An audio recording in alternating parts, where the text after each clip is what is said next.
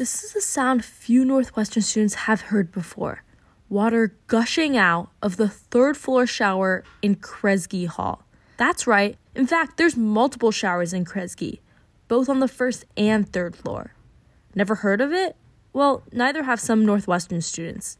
I think I've seen the mud one, but that's it. I've never heard of anybody actually using the showers. I just thought that it was like a joke. And I don't blame them. These showers are in buildings like Mudd, Kresge, Ford, and Harris, places where people may not need a shower.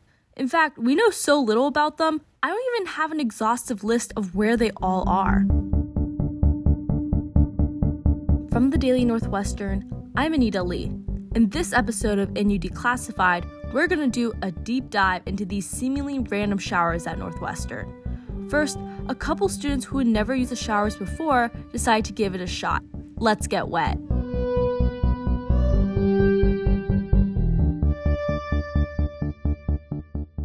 So Justin and I are currently in the third floor of Kresge, right by the elevators, because there are showers here. Justin, what are you going to do today? I'm going to shower. That's McCormick freshman Justin Dong.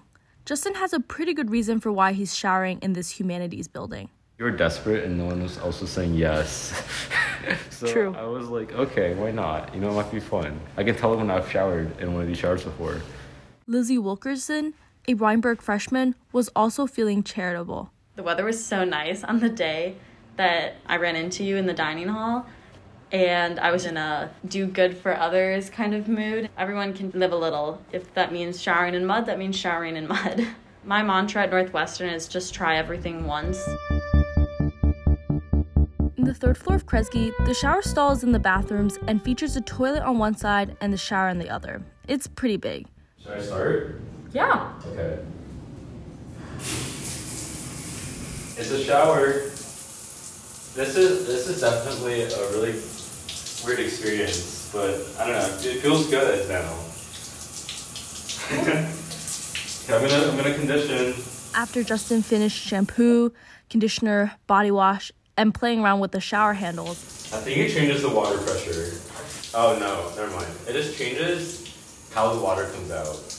Justin said the experience exceeded his expectations. I feel like it was gonna be a really bad shower, but the water pressure was good. The temperature was actually like decent water temperature. It was like trying the new roller coaster that you're scared of, but like finally had the courage to do. I would recommend this, but like I wouldn't do this of my own volition. Why not? Too inconvenient to come here to shower anytime I want, because I'm never in Kresge. Lizzie thought the shower in the second floor mud bathrooms was cleaner than the shower in her dorm, West Fairchild. If I lived North Campus and I wanted to do my full routine here, I would be comfortable doing my full routine here. I don't understand why I would necessarily if I lived on campus.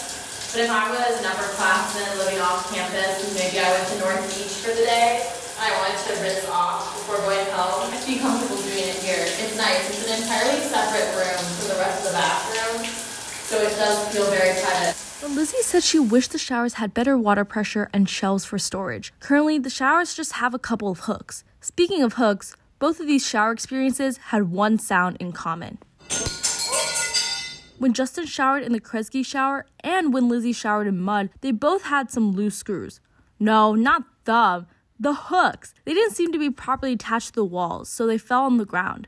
But despite the fact that I'm getting a bachelor's of science, I'm not an engineer. Let's go back to what Justin and Lizzie have to say.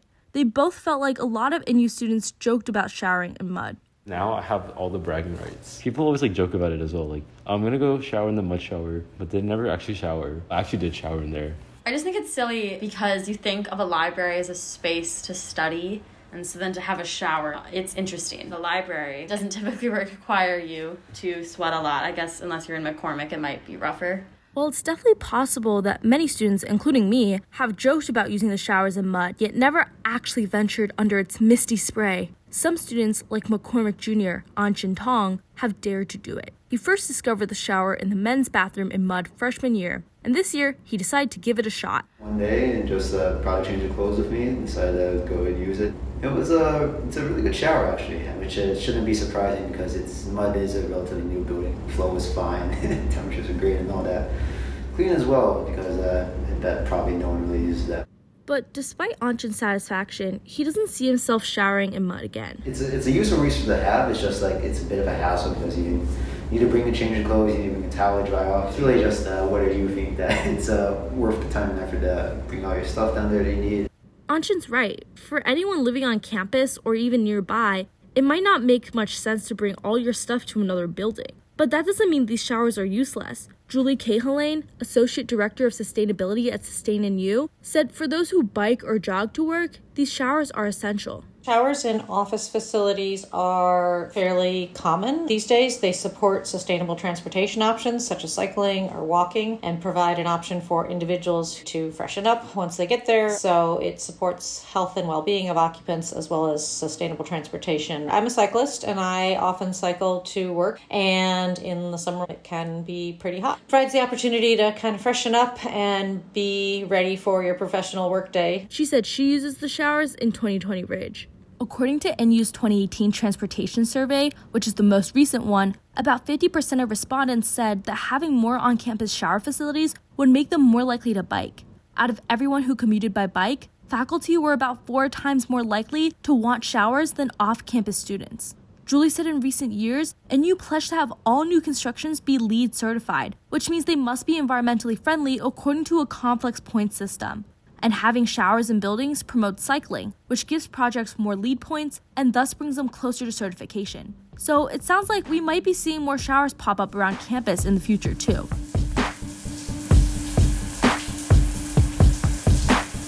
From the Daily Northwestern, I'm Anita Lee. Thanks for listening to another episode of NU Declassified. This episode was reported and produced by me. The audio editor of the Daily Northwestern is Lucia Barnum. The digital managing editors are Will Clark and Katrina Pham, and the editor-in-chief is Jacob Fulton. Make sure to subscribe to the Daily Northwestern's podcast on Spotify, Apple Podcasts, or SoundCloud to hear more episodes like this. Happy showers!